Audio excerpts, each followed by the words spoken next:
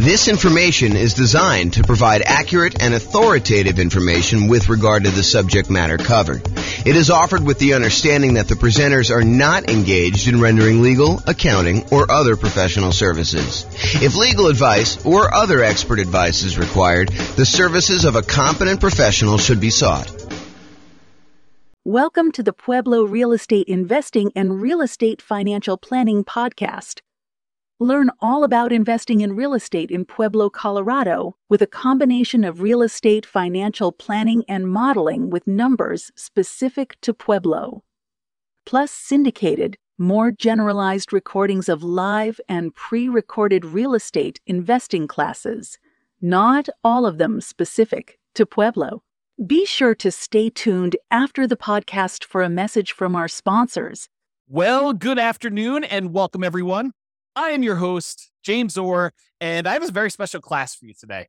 This is a class where I get to introduce you to a brand new spreadsheet I've been making. I made a version of this, not in Excel. I made a version of it as like an infographic in PowerPoint, probably 6 months ago or so. And I finally got around to converting it to Excel, making some small modifications to it, and I am continuing to work on it. I'll give you a link to download the spreadsheet so that you guys can use it as well. But we're going to talk today about ways to speed up achieving financial independence. And I'm going to walk you through some of the thinking tools I have and some of the visual aids I have for figuring out how to improve the speed, how long it takes you to become financially independent, using whatever resources you have. So if you were normally on a path to get there in X number of years, the idea is how can we shorten that for you and get you there faster? And we'll talk about some things related to that, like increasing risk by improving speed, because sometimes it's a trade-off. And while I was preparing this class, I actually thought of a whole separate series of classes I'm going to do. I probably will do the first one in that series, sort of like an intro to this topic tomorrow, because I was like starting to add some slides, think about how I was going to do it. And I ultimately ended up saying, okay, this is really its own presentation because I'm going off on this really deep, very interesting, but very deep rabbit hole. And so I'll get to that probably tomorrow. If not tomorrow, then soon. And I will share with you some of my other thoughts on some other really cool new tools I'm making for that as well. But today we're going to talk about ways to speed up achieving financial independence, a new tool I created with this other spreadsheet, and we'll kind of jump right into it. So let's get into it right now. So first, what is financial independence? Financial independence is when you can, in quotes, safely live off of your investments. And when I give you that definition, you're like, okay, yeah, that seems reasonable to me. You're financially independent when you don't have to work anymore and you can safely live off of your investments, the investments that you have there. And yeah, that makes sense, but it doesn't really make sense because that is more of a generalized definition of like what it means to be financially independent. And it's not a mathematical definition of when are you financially independent? What is the math behind becoming exactly financially independent? So what I did is I came up with the math version of what is financial independence. And really what it is, it's when all of these things contribute enough money so that they cover your expenses or your desired amount of money that you want coming in. So financial independence is really when, one, the net positive cash flow from all of your rental properties, that's all the income from your rental properties, rent, and anything else you're collecting on the property, minus all of your expenses, including vacancy, the principal and interest part of your mortgage payment, taxes on your property, any private mortgage insurance payments you're making, especially if you bought a property as a nomad or a house hacker, any insurance payments you've got on that, any of the maintenance you need in order to maintain the property, and property management. So once you take all the income, you subtract out all those expenses, what's left over is your net positive cash flow from rental properties. And because I'm going to be talking about something else, I don't usually add this to this definition of financial independence, but because I'm going to show you it on another spreadsheet that I made, I will also tell you that this is also the section for business income. So if you have a business that is not relying on you to work there, you are a passive owner in the business and you're getting passive income coming in from that net of all expenses, that's also what is included in this number one section. This number one section really should say business income, and real estate rentals just happen to be a business that we talk a lot about. And so I made it its own special category, but really this is all your business income here. Net positive cash flow from business income, including net positive cash flow from rental properties. And the rental property one includes all your income minus all your expenses, including vacancy, principal, so on and so forth, which I already covered. So number one, net positive cash flow from rentals and also business income. Number two, is any invested assets you have. If you have money invested in stocks or bonds or, anything else like that, any money you have there times a safe withdrawal rate, which we'll get into what a safe withdrawal rate here is a little bit later, but times your safe withdrawal rate is money that can contribute towards you being financially independent. So if you have $1 million invested and you believe in the 4% safe withdrawal rate, which I'll get to in a second here, that is $40,000 a year that you can then use to be considered financially independent. That contributes to the income to see if you qualify as being financially independent there. Okay, so that's number two. Number one was income from rental properties and the other business. Number two is invested assets times safe withdrawal rate. Number three is any passive income you have coming in from Social Security. Now, if you're trying to do this financial independence thing way before you can collect Social Security, you won't be able to rely on that until much later. But some of you are listening to this, you're like, hey, look, I'm going to collect Social Security in 5 years, or I'm already collecting Social Security. And so you can count that as part of the passive income that you've got coming in as to whether or not you are financially independent. So passive income from Social Security. Similarly, if you bought any annuities and you're able to collect on those annuities now, if you're getting any like monthly or yearly proceeds from your annuities, those can count towards you being financially independent. And then number five is passive income from pensions. So if you have a pension and or Social Security, then you can actually count the income you have income from your pension as part of being financially independent. So those are really the 5 areas of income we're counting. And if the sum of all 5 of those exceeds the amount of money you need to live on, or the amount of money that you desire to have coming in, maybe it's not necessarily just live on, maybe it's live on plus you still want to continue saving for something, then you can count whatever money. If that exceeds the amount of money you need, then you are considered financially independent. That is a more mathematical definition, more than just when you can safely live off your investments, right? We want to know more about like when dollar amount wise, we actually are financially independent, not just like in this generic sense. And so that's why we define it that way. So how do we speed that up? How do we get there faster? I'm going to knock out the 3 kind of like really easy ones right up front: pensions, annuities, and Social Security. And then we'll dig into all the other details, but I want to just get these out of the way. So pensions. If you want to speed up your pension, just make sure that we maximize how much we're contributing to any pensions that we have with our job. So don't like skimp on the pension part of it. Don't say, I'm not going to contribute to that. And I'm going to cover some caveats here, because sometimes choosing to invest in your pension at a lower yield, the lower return that you're getting on that, is actually a mistake. And you could look at it as, look, if my pension's only earning me whatever it is, like when I think about like how much I'm putting in and when I'm actually going to get out when I'm able to collect some pension, and I calculate that to be about 8 to 10% or whatever it ends up being, and you can go invest your money somewhere else and get a 15, 20, 25% return, and maybe even get it earlier than when your pension would start, then maybe you don't want to fully fund your pension. Maybe you want to choose to opt out if you can at your job and not do that. Now realize sometimes we go and we're like, hey, look, I'm not going to do the pension because I think I can get these higher returns, but then something happens where those higher returns don't actually come to fruition, where they don't actually appear. You thought you were going to rely on all this real estate stuff, and the real estate stuff didn't work out for whatever reason. Now you don't have a pension because you stopped doing that. So you got to be careful that you're not trading off some speed with increased risk and then end up regretting it later because you didn't do some stuff that was sort of like your baseline safety net sort of stuff later. Okay. So pensions, that's number one. Annuities, we can buy, single premium immediate annuities, or you could do like, annuity payments over time and do that if we have the cash. And if you want to do the single premium one, if that's going to get you over the edge, like let's say you've got, I don't know, whatever it is, $8,000 in money coming in from all of your other assets. And you're like, look, I'm about $2,000 short to having the $10,000 a month that I really need. And I have this big lump sum of cash sitting over here that I'm not doing much with. I could take that lump sum of cash, buy an annuity, convert that to some type of monthly or yearly income, and actually get myself over the hump of being financially independent by taking cash assets, and deciding to buy an annuity with that. And if the return is good enough from those, you can choose to do that. That may be a way to speed things up. If you're unable to find another investment that's going to give you the cash flow you need, maybe the annuities would exceed your whatever you want to use for your safe withdrawal rate, your 4% safe withdrawal rate, or 3% safe withdrawal rate. The annuities, especially if you're older, could be higher than that. And so you may choose to do that in order to get you where you need to be as a possibility. And finally, of the ones that we're going through really fast, Social Security. Make sure that if you are contributing to Social Security, that you are doing it and that you're going to be able to do that. Now, in some cases, you have some choice as to how much you earn or how much you contribute to Social Security. And I'll give you an example. It's not like for just employees. This is for like if you own a business and you're making a certain amount of money in your business, and you can decide how much of the income you want from your business to show up as wages, how much to pay yourself as a reasonable wage for the job that you're doing versus taking money out of the business as profit. Because with the ones where you're paying wages on it, you're usually having to pay a Social Security payment associated with that. The ones where you're taking as profit, you usually don't have to pay Social Security payment. At least that's my understanding. I'm not a tax expert.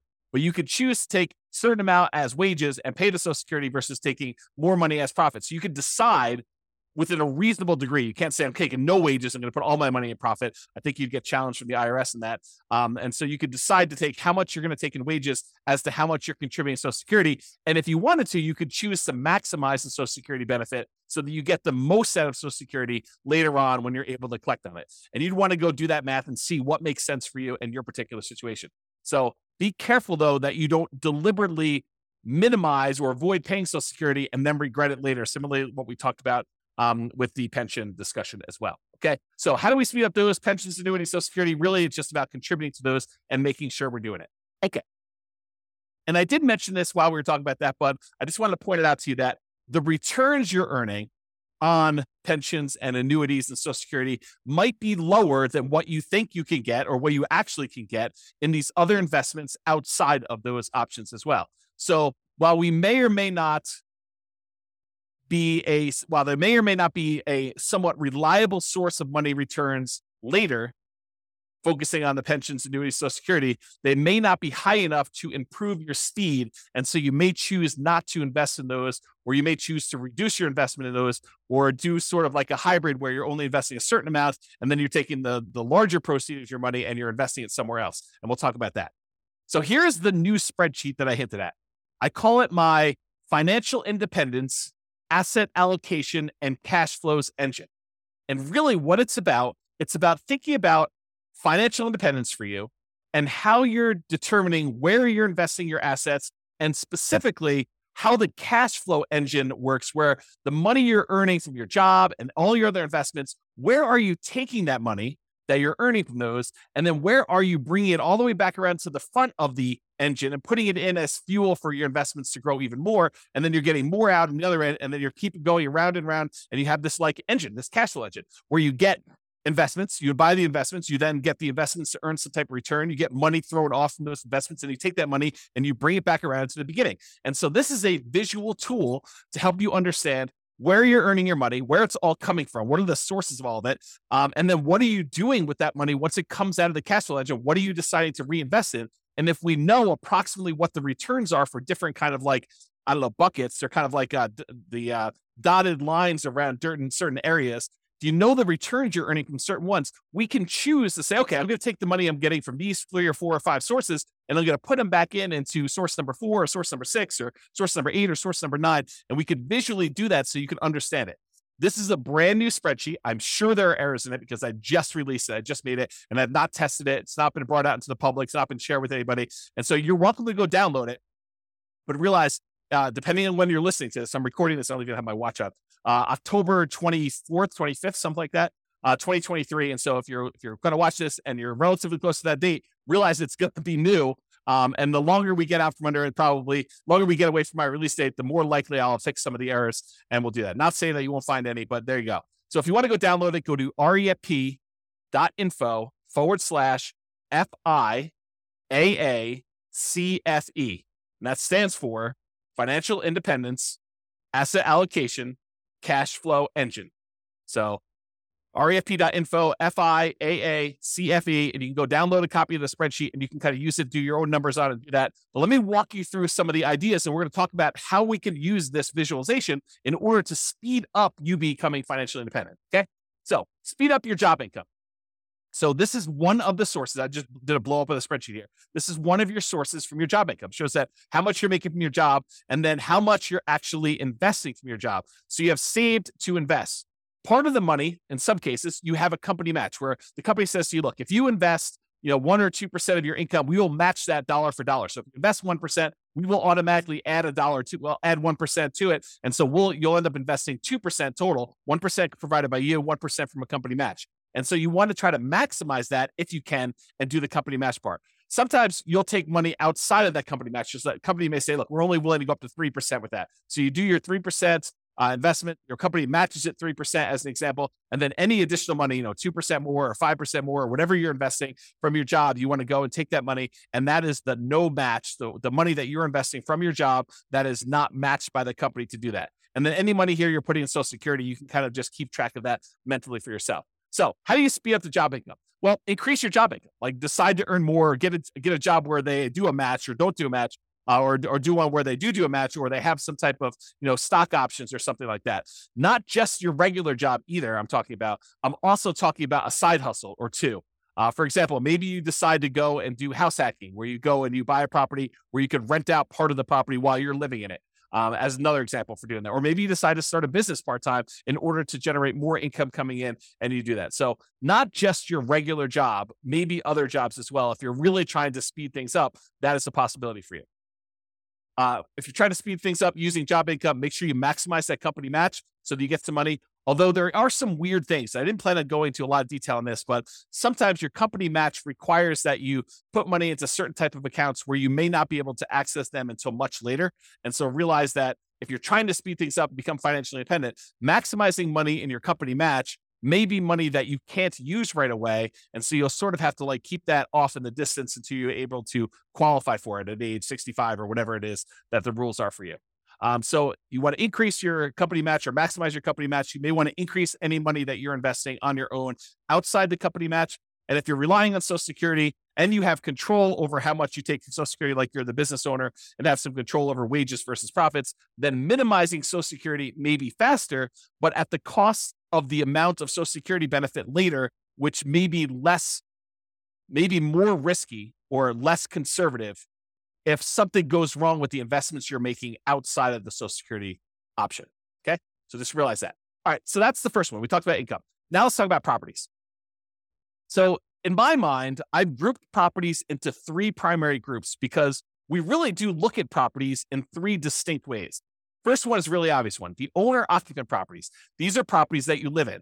And sometimes there's a little bit of crossover, like if you're doing house hacking, you bought a duplex or a triplex or a fourplex, and you're living in one of the units and you're renting out the others, or maybe you're just doing roommates. You bought a nice single family home and you're living in the single family home and you're renting out a couple of the bedrooms, or you're renting out an RV space in the backyard, or whatever you're doing. Or maybe you bought the triplex and you're renting out roommates and the roommate and the one you're living in. And then you have two other rental units that you're renting out as complete separate units. If you're doing that, that's totally fine too. But for the most part, I'm talking about the properties that you're deciding to live in. And most of the time, we're not getting any type of cash flow or cash flow from depreciation from that. And we're usually not taking advantage of the appreciation, the property value going up, or the fact that we're paying down on the loan, because that really doesn't count until you pay the property off, and it totally reduces your housing expense. So, and I'll go into that in a lot of detail in other classes, but usually that does not contribute towards you being financially independent unless you take that property and you're using it, like we're going to use other properties here in a minute, as sort of like a rocket booster in order to gain some equity, have the property value go up, pay down your debt, and then you eventually sell that property, or you take the property that you lived in for a year or two or three or four or five, and you then convert it to a rental. And in those cases, you could use the assets you're committed there. But if you're just keeping them as an owner occupant, we don't really use those a lot as returns coming out of there that we could reinvest. Okay, so it really would need to move from being an owner-occupant property to some type of investment property or something like that, or selling it, which I didn't show in here, although I did make a note. Not show, could sell owner-occupant properties for tax advantage capital gains. And there are some tax advantages of selling an owner-occupant property for your primary. Okay, so the first group was that owner-occupant properties. The next two groups are properties, investment properties that you buy that you intend to keep forever for cash flow. And then the next group is investment properties that you buy that you intend to sell for capital gains. Here's the general idea. There are some properties, rental properties, that you plan on buying, that you plan on keeping in your portfolio through retirement, and you plan on just having those puppies cash flow and generate cash flow to you that you intend to live on. That's one type of property. Those are the keep for cash flow properties. There are other properties that we're buying that maybe the cash flow isn't great, or maybe the property is not one you want to keep in your portfolio for a long period of time, but it is a property that you intend to buy because the return on it is so attractive. And it's a property that you intend to keep maybe for, a month or two and then quickly flip, or maybe you want to keep it for 6 months or a year or 5 years or 10 years or 20 years, or until you get to the point where you have enough properties, enough equity in them that you could sell off the ones that you planned on selling and use the proceeds in order to pay off the ones that you want to keep for cash flow. So there are some properties, though, that we plan to sell for capital gains. And so those are a separate group. The ones where we plan to keep for cash flow, we're primarily focused in on the cash flow from those, although you can access the appreciation of debt pay down via some refinancing or doing a HELOC on those. The other ones, we may get some cash flow and cash flow from depreciation while we're holding them, but really the intention of those is to capture the appreciation, the debt pay down from those, and then use that money elsewhere, come out of the engine and invest somewhere else in the property. Okay, let me check my notes to make sure I covered what I wanted to do. Okay, so some properties you'll own or occupy, talked about that. You could still do house hacking, talked about getting roommates or buying a duplex, triplex, or fourplex. And that could be like a side hustle, right? The income you have coming in from doing a house hack is almost like getting a second job, if you think about it, right? I mean, if you went out and you got another job delivering pizzas and you earn $600 a month, isn't that sort of like, renting out a bedroom or renting out a garage space or renting out an RV parking spot on a property and getting another $600 a month? It's just you're not doing as much manual labor in order to have someone else living in an RV space or renting out your garage or, renting out a room in your property and you're collecting money on that. So it's like a side hustle. It financially contributes $600 to your income, just like another second job would. Okay. And maybe even some tax advantages of you renting out part of your property, as you'll probably get some cash flow from depreciation for the part of property that you're renting. Okay, so we can still do house hacking, talked about that, and or the nomad strategy. If you decide to do the owner-occupant property where you buy a property as an owner-occupant, get owner-occupant financing, usually low or nothing down. You get owner-occupant interest rates, which are usually a little bit better than investor interest rates. You buy the property, you move in there, you have to live there for at least a year. It's a requirement of the lender that you stay there for at least a year. And then once you're done living in the property for a year, then you can convert that property to a rental, buy another property as an owner occupant, put another, 3.5% down or 5% down or whatever you're going to do, then move into that property, live there for a year and continue this property, acquiring rental properties with little or nothing down as you continue to acquire each one. And then you move them into either keep for cash flow or sell for capital gains as you do those. So that's the nomad real estate strategy, where you buy a property, live there as an owner occupant for at least a year, then you convert it to a rental. The reason why we do at least a year is that is a requirement of the lender. You cannot buy a property as an owner occupant, move in, and then move out before a year is up and convert it to a rental. It's called loan fraud. So do not do that. You have to stay there at least a year. It's a document you'll sign at closing when you get your owner occupant loan. It's why they will give you an owner occupant low down payment loan option with a better interest rate, is because you plan to owner occupy it. And the requirement is a year. If they change the rules and tell us it's 2 years, we'll start teaching 2 years. Right now it's a year. So use a year. Okay. Talk to your lender about that. We talked about that. And some properties you want to keep as long-term rentals. That cash flow goes toward the goal of financial independence. Some properties you want to sell for capital gains. Some of the cash flow while waiting the sale, where you'll capture and redeploy the equity you get from the property. Property goes up from appreciation, maybe some forced appreciation because you bought it at a discount or you did some work on it. And then property gets paid down a little bit on the loan. The difference between what you sell it for minus all your costs and taxes and stuff like that, minus what you owe on the property, is going to be that money that you're going to be able to redeploy as part of your cash flow engine in order to do this. Similarly to what we just talked about with all the real estate, because real estate is a business, as I discussed, we're talking about businesses here. So you basically have a business where you're getting cash flow, your profit from being in the business. Now, this is, if you have a job, you put your job income up on top in the spreadsheet and you get this business cash flow coming out as profit here later. Eventually, you may decide to stop working your job, but maybe you still own part of the business and you get profit from the business in the form of dividends or whatever else they're going to do there. And so you kind of keep this as there. So it allows you to kind of keep track of that there. Okay, now let's talk about safe withdrawal rate, because I'm about to go talk about the invested assets you've got and other things. And I want to mention what safe withdrawal rate is and kind of give you a very brief definition of what this is. We could really do like a 2-hour class on safe withdrawal rates. In fact, we probably could even do more. Okay, so where's safe withdrawal rates? SWR. It's how much you can, in quotes, safely withdraw from money that you have invested in things like stocks and bonds and likely not run out of money. There's no guarantee that you won't run out of money, but it's likely based on historical data. So a guy named Bill Bengen did a bunch of math and he came up with this idea that, hey, how much money can I take out of a client's portfolio where they are really unlikely to run out of money over a 30-year period or something like that. And so he looked at a bunch of different starting points using like historical stock market data. And he came up with this idea of a 4% rule. 4% rule basically says you could safely withdraw 4% of the amount that you start with, and you are very low probability likely to run out of money using historical data. Who knows what the future will bring, but usually the future looks similar enough to the past where he's saying, okay, look, based on historical data, 4%, most of the time we can get away with doing that. In some cases, we actually end up running out of money over a 30-year period, but 4% seems pretty safe to do. Then the Trinity study came out. It was 3 professors from Trinity University, Philip L. Cooley, Carl M. Hubbard, and Daniel T. Walls. And if you want to read the Trinity study, you can go read it at refp.info/Trinity. It'll take you right to the PDF. You can go read the whole thing. But they did a whole bunch of analysis on the same problem. And they basically determined, if you have a 90% stock portfolio, or 10% stock, or 10% bonds, or 80-20, or 70-30, or whatever it is, they ran through a whole bunch of different variations. And they published how many times of the different starting years did people actually run out of money doing this? And they showed their results. So you can go look at all this and do it. So some people will use this if you've ever heard someone say, I'm using the 4% rule or the 4% safe withdrawal rate. It means that if you have $1 million invested, you can withdraw $40,000 per year, and you are not likely to run out of money. It's still possible, but you're not likely to run out of money if you've got that $1 million invested in stocks and bonds. In the simplest version of this, and there's lots of variations, lots of discussions about it, but in the simplest version, the $40,000 a year increases by inflation each year. So it's $40,000 year one. The next year might be, $40,000 plus 3% or something like that. And so you can go look at those numbers and see over time. Now, to be crystal clear, this explicitly excludes all real estate and business equity. So you can't say, I've got $2 million worth of real estate equity and I'm cash flowing $2,000 a month from that. And then go over here on the other side and say, well, then I have $2 million of real estate equity and $1 million in stocks and bonds. And so I've really got $3 million that I could use with a 4% safe withdrawal rate. That is not the case. That is definitely not true. You can only use the $1 million you have invested in stocks and bonds with this safe withdrawal rate idea. You cannot use the real estate equity as well. It's like double dipping.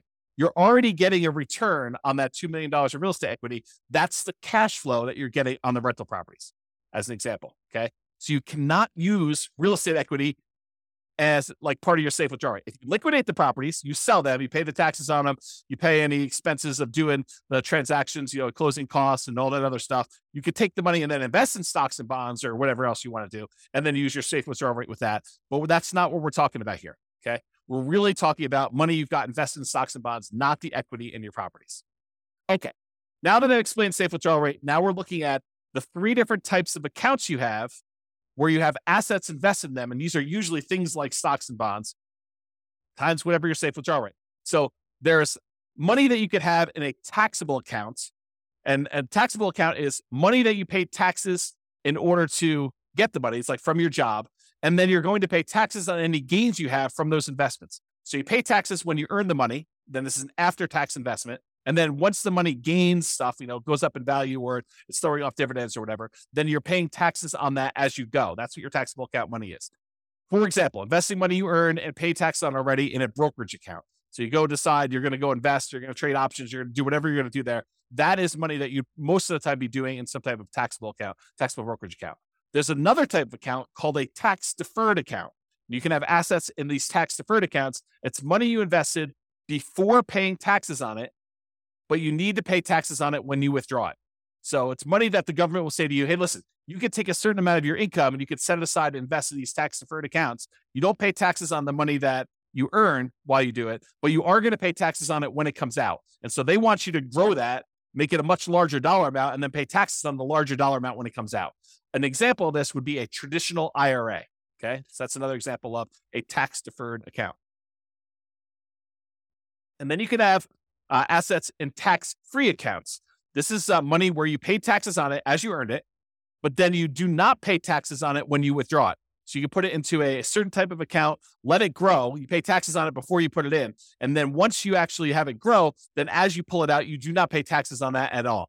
An example of this would be like a Roth IRA. Okay. So you could take money that you're earning in your engine and you could decide to put it into your taxable account, pay taxes on the money, invest it, and then pay taxes on it as you come out. You can decide to take the money you have, not pay taxes on it up front, defer the taxes till later, invest your money, and then pay taxes when you get it out.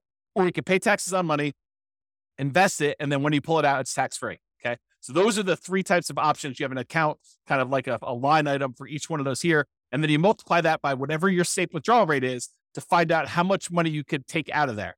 Now, while you're actively growing your portfolio, you're not taking out money to live on or anything, you can just let these grow, right? You put money in and let them grow and not actually do a safe withdrawal right now. But later on, when you start pulling money out there, you may want to have money coming out of those.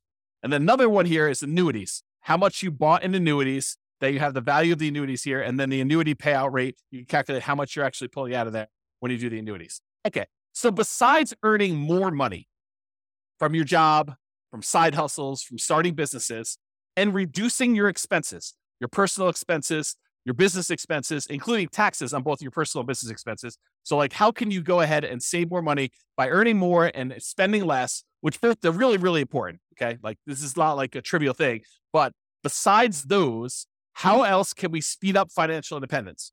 Well, it's really about what you do with the money you've got coming from your assets, like how we go and deploy the things that are coming out of the engine, the sources of the money that you have to invest. When we talk about the engine, it's the money in, all the money that you've got that you're investing in your assets. Then what happens when you get returns, and what do you do with all this money coming out? Sure, there's job stuff where you're getting some money and you're saving it like there. But really, what are you going to do with like cash coming out of your businesses and the money coming out from like your properties growing in value if you decide to do a refi or HELOC or whatever, or if you decide to take money and you sell a property or doing all that, or any money coming from your business or the safe withdrawal rate money you've got coming out. Like, what are you doing with all of this money? You're like thinking about like, where do I deploy it and how do I do it? So we're really focused on the sources of money out, all these little green letters in boxes there.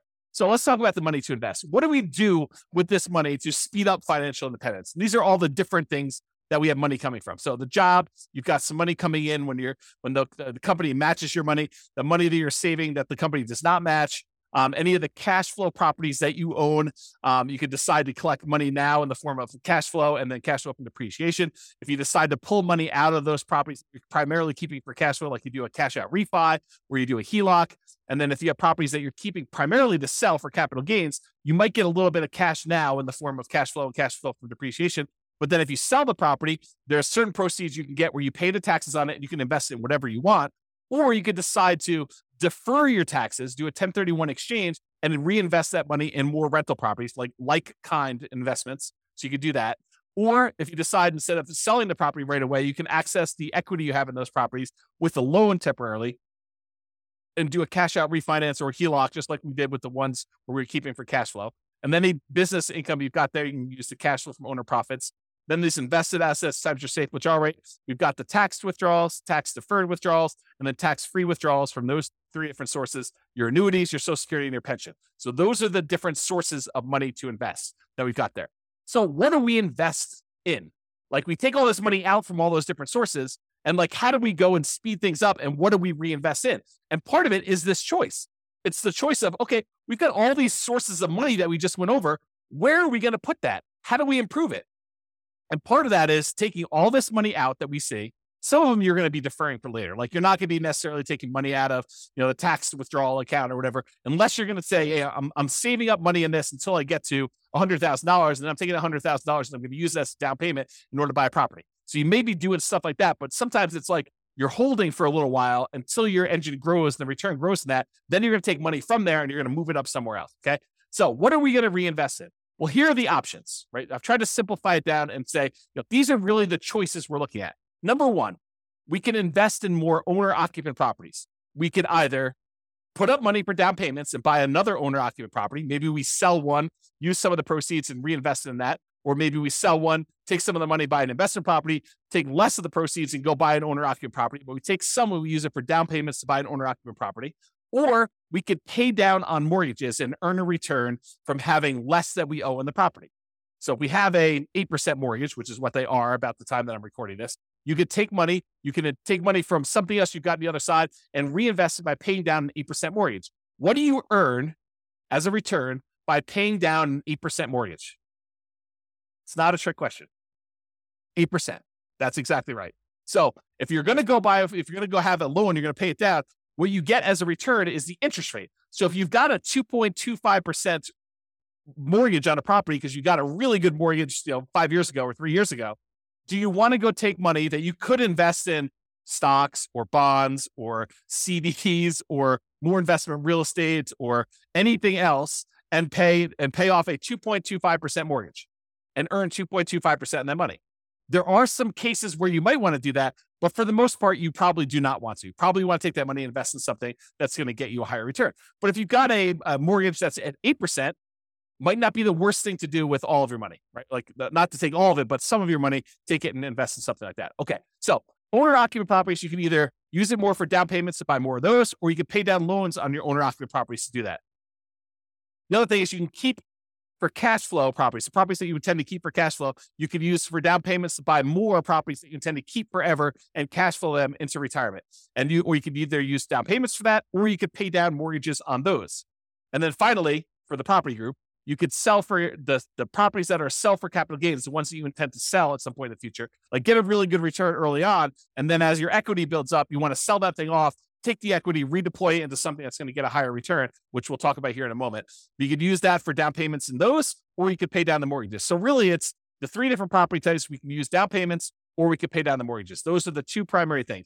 No, I guess there's something else I didn't add in here, which I probably should add to the spreadsheet, because there are things that you can do in order to invest in, and that is improve the property. You could go and improve the property and make your cash flow better. So it's really not paying down the loans. It's really not a down payment, but it's improved property.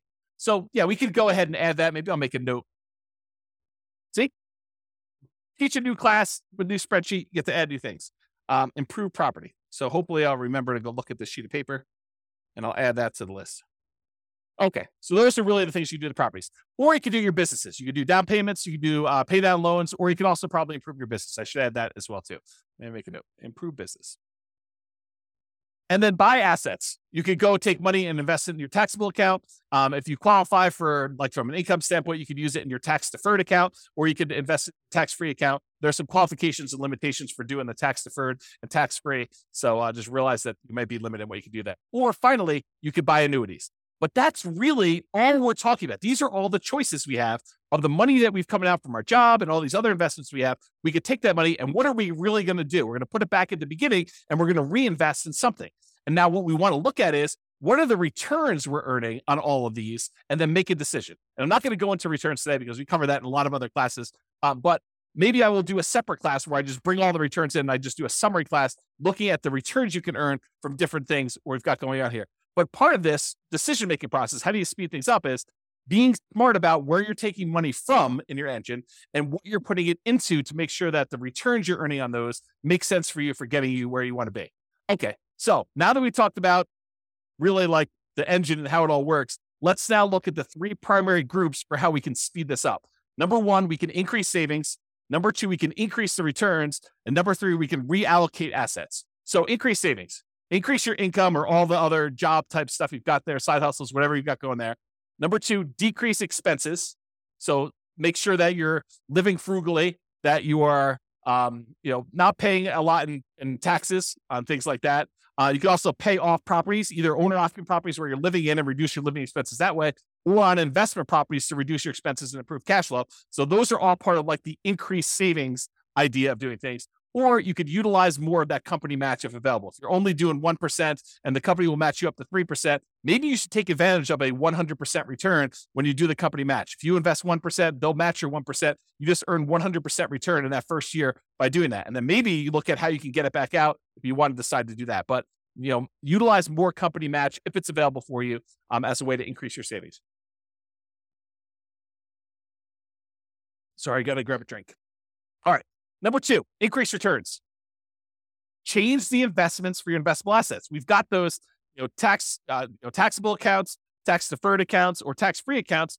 Change where you're investing. And maybe you were investing in a money market account there. Maybe you're investing in CDs. Maybe you're investing in bonds. Maybe you're investing in stocks. Decide to invest in something else that has a better return. Realize that there may be additional risk in doing that. So you got to weigh those, but change what you're investing in to improve your returns. And that could speed up how fast you're able to do it. You could go from investing in stocks to becoming a self-directed IRA and then go use that to invest in real estate as an example of a way to speed up your financial independence. Number two, the second part of this, number two part of increased returns, improve cash flow.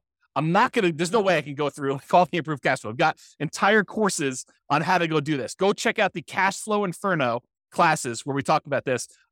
It's as of right now, at least you can access it for free. It's a bonus. refp.info/CFI, Cash Flow Inferno, CFI, refp.info, CFI. And in there, we have the 88 strategies for improving cash flow on rental properties. It's all part of like my concepts of the lowest monthly payment guarantee, how to minimize all the expenses when you're buying properties, both owner-occupant and rental properties, and then the maximum cash flow guarantee, all the different ways and strategies we have to improve cash flow and income you're earning on those rental properties that you have, and combine both those together. And it means that you're going to maximize and improve your cash flow. Do that to make sure that you're getting the most cash flow that you can to speed up this process and to be financially independent sooner.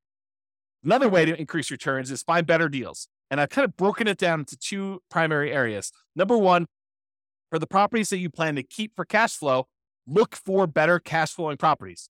Maybe that means going to another market. Maybe that means being really patient. Maybe that means making very aggressive offers, whatever it means. Or maybe it means changing your strategy. Instead of going for a long-term rental approach, maybe it means going for short-term rentals or student rentals or, whatever you're doing there. Realize that sometimes by changing your strategy, you might be moving more toward that kind of like job source, right? You start thinking to yourself, okay, I'll do short-term rentals. And if you don't have a lot of team built in place in order to help you manage the short-term rentals, maybe that starts looking like you doing work and doing a job. And if you're trying to be financially independent, then it's harder for you to not work and also manage short-term rentals unless you have a team in place that can kind of do that. So just kind of a warning about that one. Or a better deal example with properties that you're going to plan to sell for capital gains, get bigger discounts or find properties that you can get higher appreciation and you can able to make those properties produce better returns for you that you plan on holding for a month, 2 months, 3 months, 6 months, a year, 5 years, 10 years, whatever it is, before you get enough equity built up that you can then sell them, pay the costs associated with selling them, and then redeploy that equity into other investments. That's like part of the engine. And we'll talk about this. I think it's on the next slide about why you may want to go do stuff like that. And then increase leverage. Increasing leverage has to do with the fact that when you buy rental properties in particular, the return on your rental properties tends to go down the longer you hold it. The returns tend to go down because the equity in your property builds up. The property tends to go up in value. You tend to pay down on the loan. So the amount of money you have tied up in the property tends to get bigger, tends to increase. And so the amount of money you're earning from, property value going up and the tax benefits and the cash flow and, paying down the loan, all those numbers, while they may be growing, they're growing slower than the amount of equity in your property is growing. And so the return you're earning on the equity you have in the deal, your overall return that you're earning on equity actually goes down the longer you hold the property. And so if you took that money and you let it, you kind of like capitalize on the really high return you earn early on.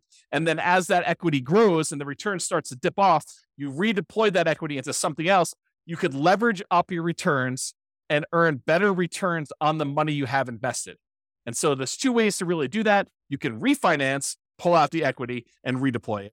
Or you could sell the property, pay all the costs associated with that, and then redeploy the equity and improve your returns that way. And it's based on this idea, this return on equity idea. And I've taught separate classes on this, and I'm not going to have time to go into a ridiculous amount of detail, but this is legit. This is like a phenomenon that is true. You buy a property and you end up earning a good amount of appreciation, a good amount of debt pay down, a good amount of cash flow from depreciation, and usually relatively low cash flow at the beginning, and that tends to improve over time.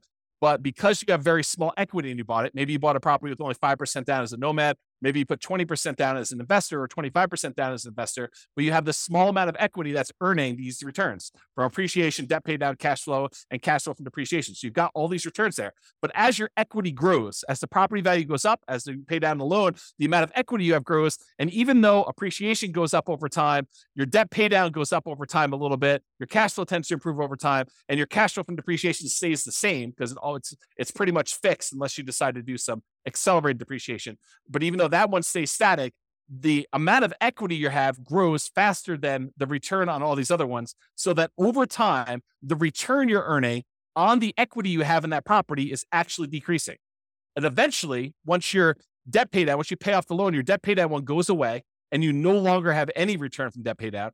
And eventually your cash flow from depreciation goes away because you can only depreciate residential properties over 27 and a half years. And so that eventually goes to zero. So what you're left with is just unleveraged, because it's no longer leveraged, appreciation rate, which might be 3%. And then your unleveraged cash flow return, which might be cap rate, which is usually somewhere between 5, 6, 7, 8, 9, 10%, depending on what property you're buying, what part of the country, and all sorts of other variables. But maybe 5%, as on the low end. So 5% plus 3% is 8%. So even though you might be earning, 35% return when you first buy the property, like if you think about return on equity, that's decreasing every year So eventually, when the property is paid off, you're about 8% return on your money.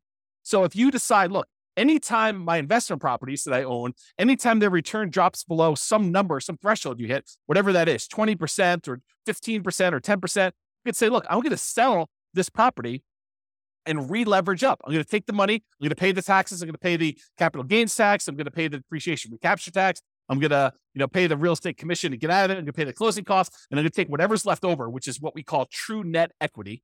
That's the amount you have left over after all those expenses I just named.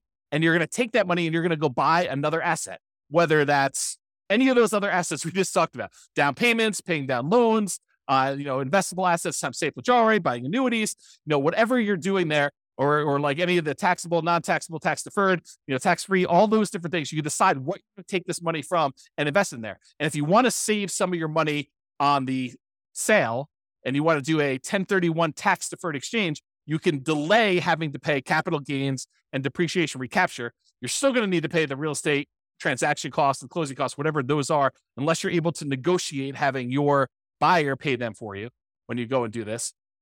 But in most cases, you're going to pay those, and then you can take that a much larger chunk, but you're limited in what you can reinvest that in when you do that. Has to be other real estate, like-kind real estate, not owner-occupant stuff, okay? So this idea of return on equity declining over time is real. It's a real phenomenon.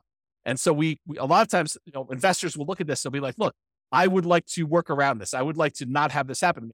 However, other real estate investor folks look at this as a natural, organic de-risking of the portfolio over time. Because as you pay down the loan, it becomes less risky. You owe less on the asset. Your kind of like resiliency for price declines goes up, and your resiliency for rent declines goes up. The rent can come down and you'll still have positive cash flow. The price can come down and you'll still have positive equity. So this is a natural, organic way to de-risk your portfolio, but it also typically means that you're getting less of a return on your asset over time. And if you're trying to speed things up and really optimize this, you may choose to see this as a hindrance and say, I want to address this. I don't want to see my return go from 35% all the way down to 8%. I want to see it go from 35% down to 20. And 20, I want to go reinvest, re-leverage up, and go buy another asset or two that has 35% return. Maybe you buy a bigger property, or maybe you buy two properties that are a little bit smaller or about the same size, and you go and you redeploy this money, or maybe you take the money and you go buy stocks or annuities or whatever you want to do, but you change it in order to get a better or different or kind of like other return than what you're doing here. Okay. And so that's what we're talking about. We're talking about this kind of like refi and redeploy equity, sell and redeploy equity in order to increase leverage, because you're usually increasing leverage to do that. Or number three, remember we talked about the three options here: increase savings, increase returns, which we just covered, and now reallocate assets. Number three. So change the investments for the investable assets. So we had this before the other one, but if you were investing in bonds, maybe you decide to change it to invest in stocks. Maybe if you were investing in stocks, maybe you decide you want to go invest in options, or maybe you want to take it and invest in treasuries or bonds or whatever. You could change what you're investing in order to optimize for return, but realize that does change the risk characteristics of what you're investing in. You go from bonds to stocks, it's changing. The asset classes, the underlying asset class you're investing in is different. Okay. Or you could utilize some of our like deal alchemy strategies. If you kind of not seen that course, it's another bonus course, refp.info/REAP/alchemy. And if you go there, there's a whole bunch of stuff about how do you move returns from one quadrant to the other. So if you're really concerned about earning money in that cash flow quadrant instead of appreciation and debt pay down, you can decide to do things with your asset in order to work on maximizing cash flow. For example, you may refi some of your properties to have enough money come out of those to pay off other properties to improve your cash flow. Sometimes it just works out that you have enough equity in your properties that it's spread out in a really unusual way that is limiting how much cash flow you can produce. And it might be better for you to refinance, two properties and then use those proceeds to pay off one or pay off two. And that would actually improve cash flow by a lot more than just keeping your properties the way that they were and letting them all continue to pay off organically. Or another version of this is, let's say over the next, X number of years, you acquire 10 properties. And then once you have the 10 properties, you wait until you get to the point where you could sell off 5 of them and then pay off, use the proceeds from selling off 5 of them to pay off completely the loans on the other 5. So you just hold the properties as long as it takes for you to get to the point where you sell off a portion of them, 1, 2, 3, 4, 5, 6, whatever, 7, whatever it takes. and then you pay off the remaining properties that you keep. So now that you have 1, 2, 3, 4, 5 free and clear properties and no longer 10 properties that all were leveraged. And that could be a way for you to achieve financial independence and really speed things up. You buy more properties than you need, let them grow. These are all, the certain number of them you're setting aside as kind of like sell for capital gains. You're kind of deciding that those are going to be sell for capital gains properties. You let them appreciate, you let the loan pay down. You're not overly concerned about how much cash flow producing because you're not going to keep them for cash flow. You're really looking at what's the overall return I'm getting. If it's getting a 30% or 40% or 50% return, especially early on before that return on equity curve drops off, then once you get to the point where those things have grown enough, then you go and you sell those, you take the proceeds and you use it to pay off properties that you plan to keep in your portfolio forever. Or maybe you have the 10 rental properties that you let grow for a period of time. You sell off all of them, and then you invest in stocks or bonds and use the safe withdrawal rate. Or you sell off all of them and you buy annuities, or whatever your strategy is. These could all be different variations on ways to speed things up, because you could be maximizing the return you're getting on equity. You're buying these properties and really taking advantage of this very high return you see on leveraged real estate early on. There's some risk associated with that, putting 20% down or 5% down to property. There's definitely risk of having leveraged real estate, but you take advantage of these high returns you have. Then once the return starts tapering off and getting more reasonable, getting lower to kind of what a, comparable returns might be in the stock market or the bond market or whatever it is, then you can go take this money and you could redeploy it into something that you get better or different types of returns depending on what you're looking for at the time. And so those are the two ideas: refi them to pay off some properties or business, or sell them to pay off some properties or business to do that, or invest in something else. You'll use the refi or the sale to invest in whatever assets. If we go back to our engine, it's really like taking money out of these ones where you sell, and you either pay taxes on it or you do 1031 exchange, depending on what you're doing here. In most cases, you're probably going to be paying taxes. Then you're taking this money and you're using it on the spreadsheet in order to reinvest in something else, whether that's paying off loans, improving the property, paying off a business or buying a business or whatever you plan on doing, investing in taxable stuff, buying annuities, but it's taking that money and using it there. And that's what we're trying to do visually. Okay. Listener speed. So often I would say, increasing speed results in increasing risk. So because we re-leveraged up or because we are seeking these higher returns, sometimes we're doing that and we're increasing our risk. For example, increasing leverage on your properties to improve your return on equity almost always increases risk. Right? If you go re-leverage up, you take these assets, you take one property that's the equity is kind of growing, you take that, you sell it, and you take that and you buy 2 more properties or a bigger property where you only put 20% down or 25% down when you had 50% of equity, you're likely increasing risk. And I've got a whole series of classes coming on this. We're going to use expected value to really drill down and understand how you could still have a better expected value. The results you're expecting is much more likely to happen, but there's also an increased likelihood for you to have a more significant failure. That's what we're going to look at when we talk about expected value. That's a totally different class. That was the class I told you I didn't have time to teach, but I'm going to teach another version of it. Okay. So for example, increasing leverage, talked about this, always increase. Many real estate investors will choose to de-risk the closer they get to their FIRE date, the financial independence retire early date. Because as you get a much larger asset base, having variations in that could impact. If you needed $3 million in order to be considered financially independent and you're getting closer to your deadline of when you want to actually be retired, then, if you have a portfolio that, could easily go up 10% or down 10% in value, and all of a sudden you see as you approach your date, the portfolio drops 10% and you need that 3 million and you only have 2.7 now, that's problematic. And so the closer you get to the date where you actually want to be financially independent and stop working, the less risky you want it to be, unless you're way above it, right? Unless you're like, okay, I need 3 million, I'm at 7 million. I don't need to de-risk that much at that point. But if you're close, then that's one of the more dangerous times. This is a retirement date risk. This is from Michael Kitces. Talks about the peak impact of portfolio size effect. Right as you're entering the period where you're going to stop working here, that this time period right before you hit your financial independence, retire early date, that is one of the more dangerous times. And then right after that, once you retire, is one of the most dangerous times you have for what's called a sequence of returns risk, which we talked about in other classes, and I'm sure I'll talk about again, but I don't have time to go through it right now.